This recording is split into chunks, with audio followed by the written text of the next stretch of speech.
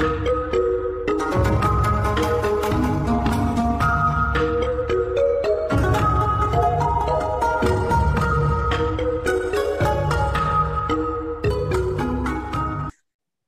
and welcome back to another episode of International Immersion, a podcast that seeks to capture the combined experiences of people, culture, places, traveling, current events, living abroad, and everything that comes along with them.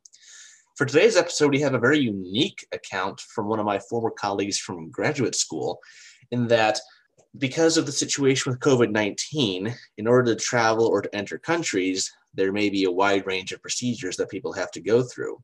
And my guest today is someone who has traveled to and from and is now back in mainland China and can give us a good idea of what it takes to both leave and enter the country. So it's wonderful to have you today, Jing. I hope you've been well, and I know you're currently on quarantine right now. Yes. So if you want, maybe you can give us a little bit of background about you, and then we'll kind of go into the topic. So I'm working at an international school in Hangzhou. The country's kind of been under lockdown since last year. There were a lot of policy changes, right? So in the beginning, they were saying that if you leave the country, your visa gets canceled automatically. Later, they lift the policy and saying that, if your visa expires, before or after this date, then you're allowed to re-enter if you're out of the country, etc. So anyways, I had a family situation where I just had to leave. So luckily, they weren't canceling visas this time, but they're allowing people that have valid work visa to come back, right? So I decided that to just go home for my family situation. So and then of course, there's policy changes in the U.S. as well, because initially they were allowing U.S. citizens to go back without any, requirements in terms of COVID testing, whatnot. Then I think starting like December or something, the policy changed where even as a U.S. citizen, in order to go back, you have to test negative before you can board the airplane. So I did that. So the airline said that they require the report to be translated into English. So, but most of the hospitals in China, the reports are only in Chinese. So I actually had to pay like another 400 RMB just to get it translated by the international department. I see. Yeah, so that's about 60. So basically, because of the family situation you had to prepare the documentation to come back, because by this point the U.S. was now requiring confirmation that you've been tested or were negative. So you went to the hospital, you got your test, but because, as you mentioned, a lot of hospitals in China don't translate in English, you had to pay another service to do that. And so in total, how much did that all cost you in USD? Okay, so the test was about maybe $13, and then the translation about $50. So total about $65 just to get the COVID. To get the test and to get the translation. I mean, compared to most U.S. healthcare rates, that's actually not a lot, but still, I mean. No, it's not a lot, yeah. And then the flight was about $900 one way. Wow, that's actually rather cheap, because I've seen flights, because I've heard some people that they went back and it cost them over up to $2,000. Well, coming back was $2,600. So oh my Lord! I paid. It was much cheaper to go to the U.S. versus to go into China. Right. Yeah. Interesting. Very interesting. I mean, sometimes there's a difference like that. Yeah, actually coming back, the flight that I bought was only $400, about $500, but because my plans changed and then I couldn't, so I had to cancel the cheap flight that I bought, and then I had to repurchase another, the new flight, which cost me $2,600. Yeah, so, and because the policy changed again, because I think before March, you're allowed to fly through different countries. So if I flew through Canada and then to China, it would have been like 1,400. But then they changed the policy where you must fly direct from US to China, or from your home country to China. So unless your home country doesn't have a direct flight, then you may do the transfer. But if your home country has direct flight, you must book a direct flight. And I think because of that, and then also because, the airlines weren't getting full flights anyways, so they had to raise the price. So I ended up paying 2,600 to come back. That's unreal. I mean, I've paid for expensive flights before, but that's, for one way, that's absurd. But desperate, they're gonna have to raise prices, et cetera, to keep their keep the ends meet. So that's all I needed to do to go back to the US. It was just the COVID test was like $60, and then my flight ticket, was about 800, 900, I can't remember, something like that. So so it was fairly smooth, So once you got the test and you got the flight, what was it like when you actually, okay, my flight's tomorrow, I'm going to prep. What did you have to, how was it like to prep? And then how was it at the airport up until you took off? Okay. So when I was leaving, they were having lockdowns in different parts of Shanghai. So my husband was going to take me to Shanghai, but then his company refused to let him leave the city because it's during the Chinese New Year area. So the government, the local government are discouraging people to travel. So they were actually giving people incentives to stay in the city. And there's some companies, just like my husband's company, they just refuse to let people leave the city, period. So he ended up not being able to take me to the airport. So I ended up getting a cab where I pay $50, equivalent to $50, like $50 to get me to the airport. So I took the taxi. That's expensive, but compared to the US, that's nothing. But Hangzhou is about 3 hours from Shanghai, further east. So wow, I'm surprised. I would imagine maybe even more. No, normally it's 800. Okay, so the reason why it's 350 because we booked one of those lift. It's like a lift where like a it's this thing where they were on their way anyways. Oh yeah, I've taken those in the past in China where basically people who are going somewhere and they say, hey, I have an extra spot, I'll charge you. But you didn't take like an actual taxi. You took basically like a ride share. Exactly. So, but actually the guy who was doing it, he was doing it not for ride share. This is what he does on weekends. So he'll take someone to the airport and then he'll come back with another person. So he makes $100. Well, I remember even before COVID, when I lived in China, there were a lot of people who did that because I used some of them to go to some places, and people could make it was just extra side money for them. So, why not do it? So it was good. It was convenient. Yeah. So because normally, I could have taken a bus, right? The airport bus, but then those weren't operating. Yeah. So they were out of operation. So, the government stopped them from giving rides, right? So, and then my husband's not allowed. So it's just a lot of restrictions where transportation was so restricted. So your only option would just be to get a taxi or, one of those ride shares, whatnot. So anyways, I got to the airport and we were the only flight leaving that night. So the whole airport, it was just our... the whole airport for international departures or domestic or both? International. The whole international section of Shanghai Pudong, yours was the only flight. Yeah. Wow. Yeah, we were the only flight and there were about 70 of us. Okay, that's nuts because I myself have been through Pudong and it's always just raging with people. It's not like shoulder to shoulder, but it's always very crowded. I can't imagine that huge terminal being empty. That'd be frightening.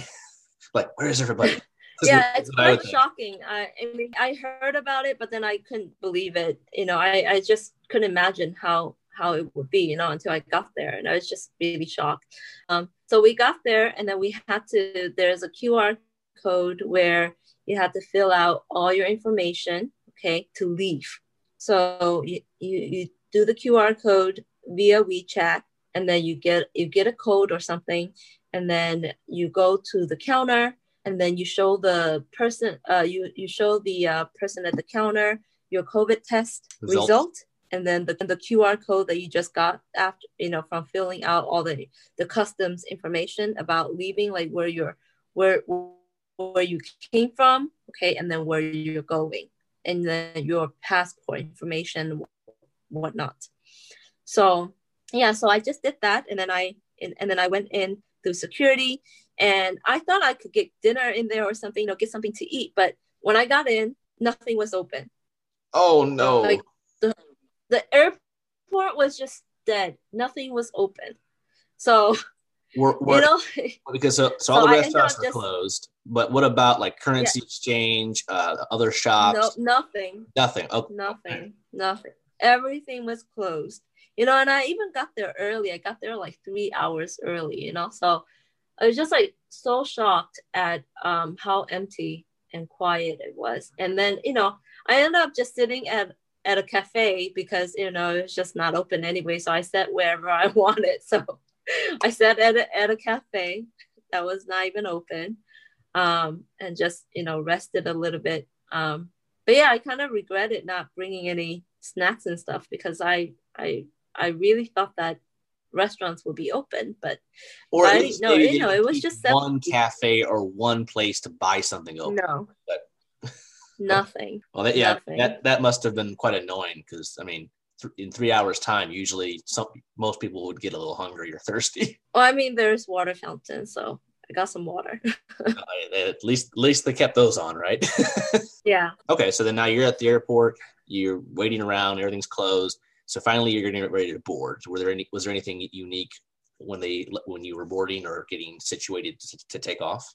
No, nothing unique. You just board, and then when I got on the plane,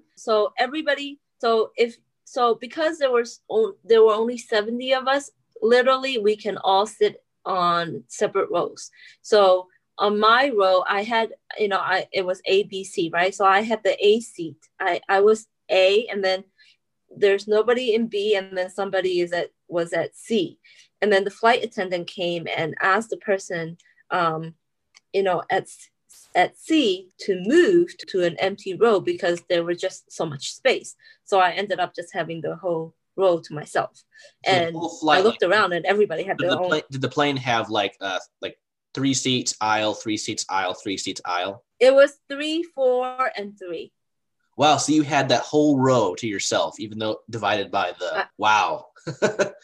That's right. Never a luxury you get in economy. No, so I got the row of 3, right? But then all around me, there are empty seats everywhere. Wow, that's definitely got to be different, because I've never been on a flight where it's been that light. I've seen some light flights, but nothing like that.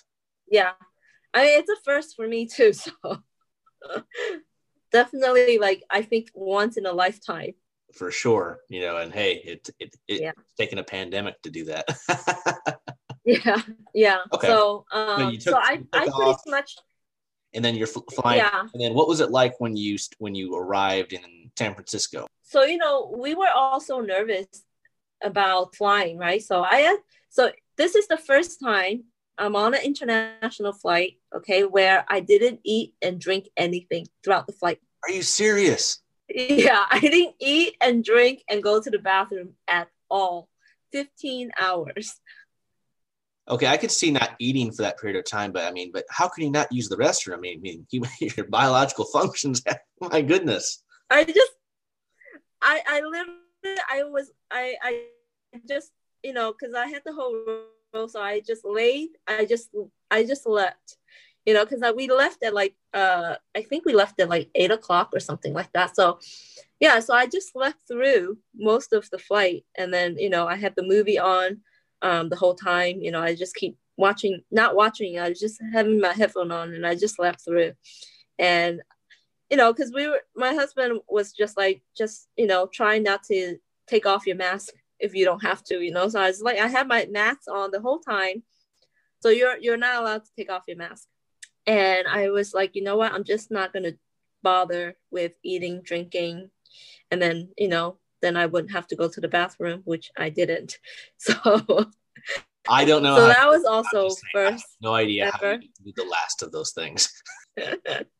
So anyways, so the plane landed, and then we all got off. I always get emotional every time I come back to the US because, it's like you've been gone for so long, and then you come back and you feel the sense of like coming home, right? And I love the customs, the US at immigration, they always say welcome home, and that always gets me all emotional because I feel like, oh, it's just, it's just every time I hear it, I'm just like, it's just amazes me, and that feeling of like, okay, this is home, So anyways, I went through customs. The guy checked my passport and asked me, where you were coming from. Asked me, where I was coming from and why and what I did, and I told him. Kind of tested me. He was like, oh, what do you do? I said, I'm a teacher. What do you teach? And I was like, oh, I teach classical history. And he goes, oh, what's that all about? And I kind of told him a little bit about that. I felt like he was just testing me.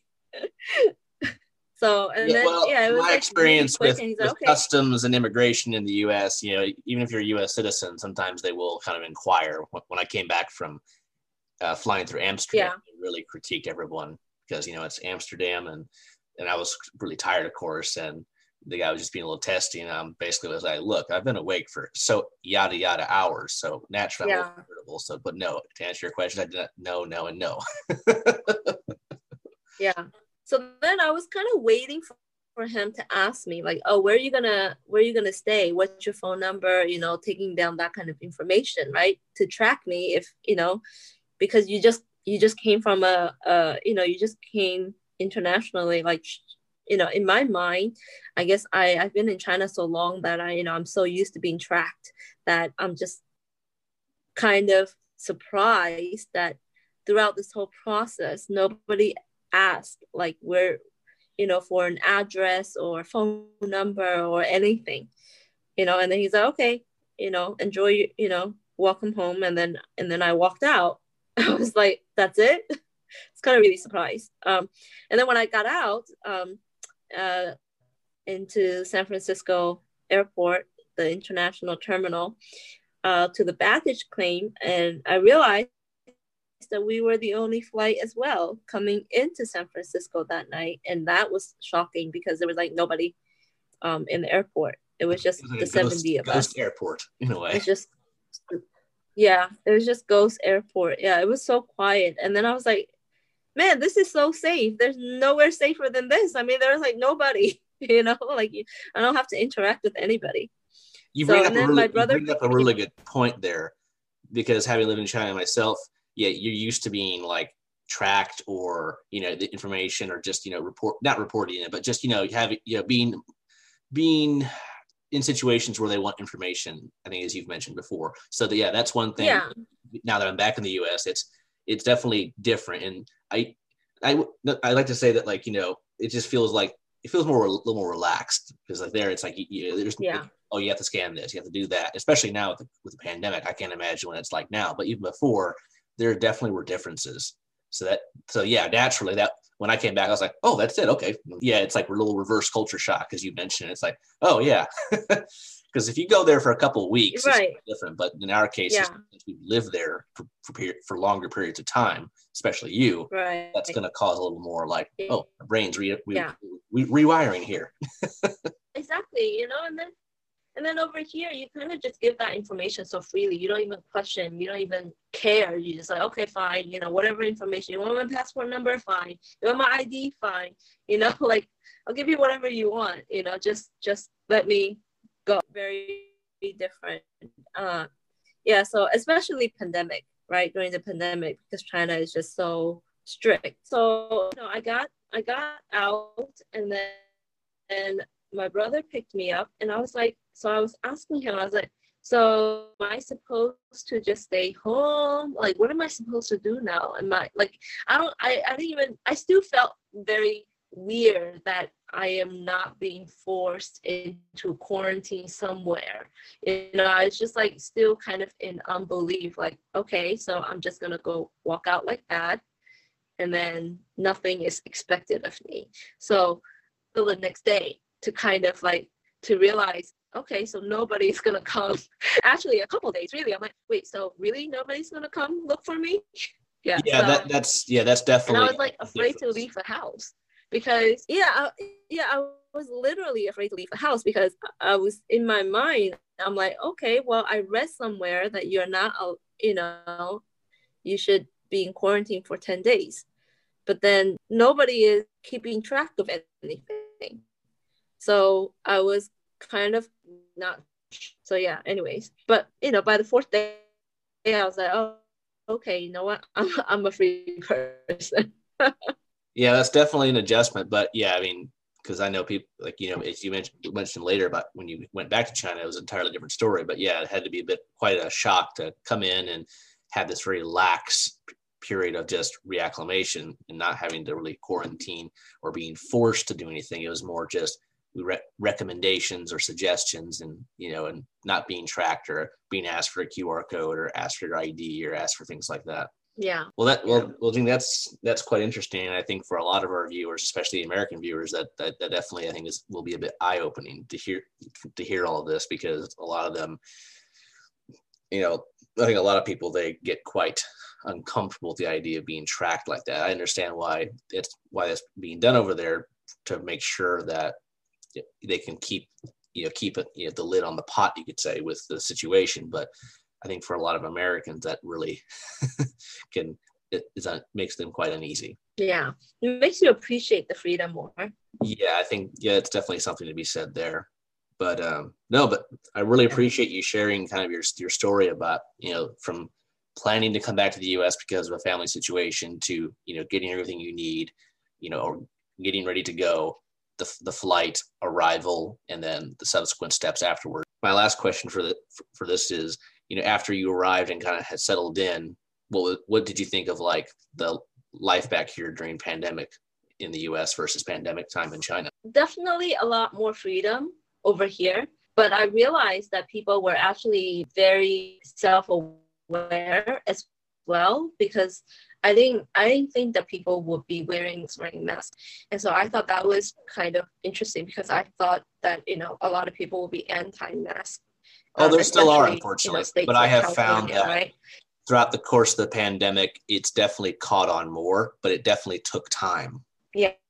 So then the funny thing is, then I would often go out forgetting to wear the mask, because in China we don't wear a mask anymore. So, and then I'm like, oh shoot, I forgot my mask. So it's like, again, another reversal, right? So it's like in China, it's like very, it's pandemic, but then we're not in an emergency situation anymore. So we haven't had the need to wear a mask for almost 9 months now, right? So then coming back to the US, like being in the US, like going out, when you go outdoors, you have to put on a mask, actually becomes weird for me. So I wasn't getting used to that.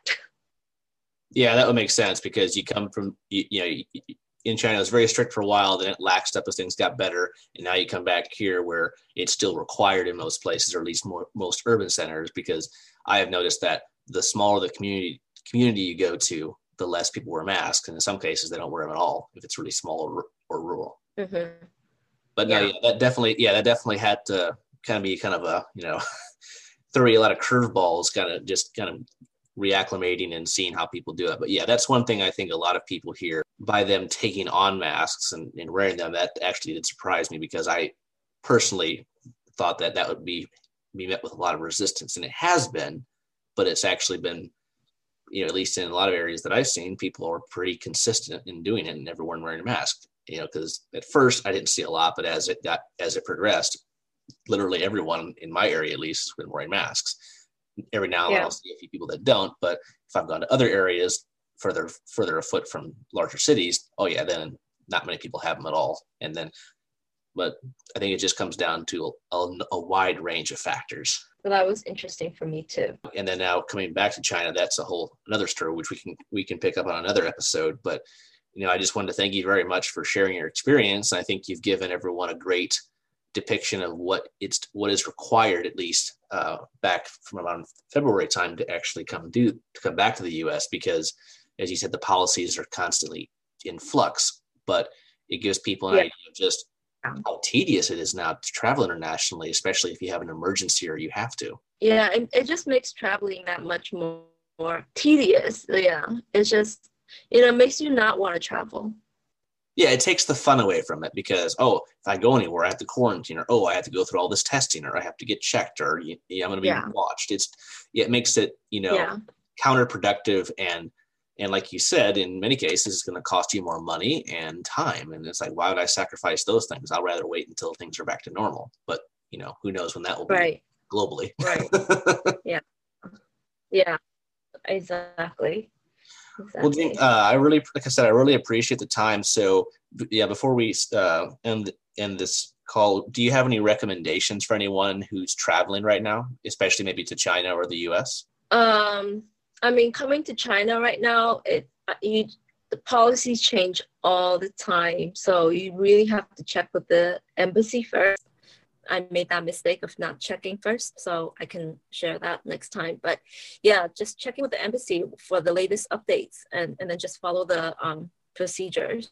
As far as coming back to the US, I'm pretty grateful. The US is being still lenient, relative to China as far as for the citizens to return. So it's just coming back to China is a lot more complicated than going back to the US. No, you make. But I can imagine it being the same for a non-US citizen to go to China, to go to the US at this time. It would be very complicated as well. So yeah, it's just difficult. Yeah, exactly. And like you said, that's the one difference you've noticed is that for Americans returning, they've kept it rather simple. Whereas if you're a president or citizen of China, if you're a Chinese citizen right now, I don't know if the country is open to non-citizens or non-permanent residents, or it's only open to specific visa holders. So I haven't, done any research on that because, I don't belong into that category. But I can tell you about, a non-Chinese citizen that was for me. So, and then I could only imagine it being the same for a Chinese national wanting to go to the U.S. during this time. I think it's always reciprocated. Yes, because I do know that at least last time checking the consulates I think are still closed for visa appointments now for Chinese to come to the U.S. So I think it's very difficult, or vice versa. Yeah. Unless, like in your situation, since you work there, you have a visa, so that's kind of your in. But if you didn't have any of that, it'd be, I think, quite a different story. Right. And, I think with the diplomacy and politics, they always do the same thing. Like if country A does this to country B, then country B does the same thing to country A. So I feel like it's the same. It's just it's just reciprocity. They do something, it's just back and forth. Right. Well, Jing, I really appreciate it again, and I think you've made some great points, and I think you really kind of highlighted what it's like for a non-Chinese citizen or permanent resident to be able to travel, back to the U.S. And then on our next episode, we'll talk about what it's like to actually go from the U.S. back to China and the whole process, which you've hinted at is going to be quite different. So I really appreciate the time today, and I hope you're staying safe, because I know right now you just got back in China and you're currently on quarantine, and we'll go into that on the next one as well. But I wish you best of luck. It's great to hear from you, and I appreciate the time and the input. Thank you so much for having me. You're very welcome. So this has been another episode of International Immersion. Feel free to contact us by email at internationalimmersionpodcast@gmail.com. Check out our Facebook page, our Instagram page of the same name, and we will see you all in the next one. Take care and stay safe.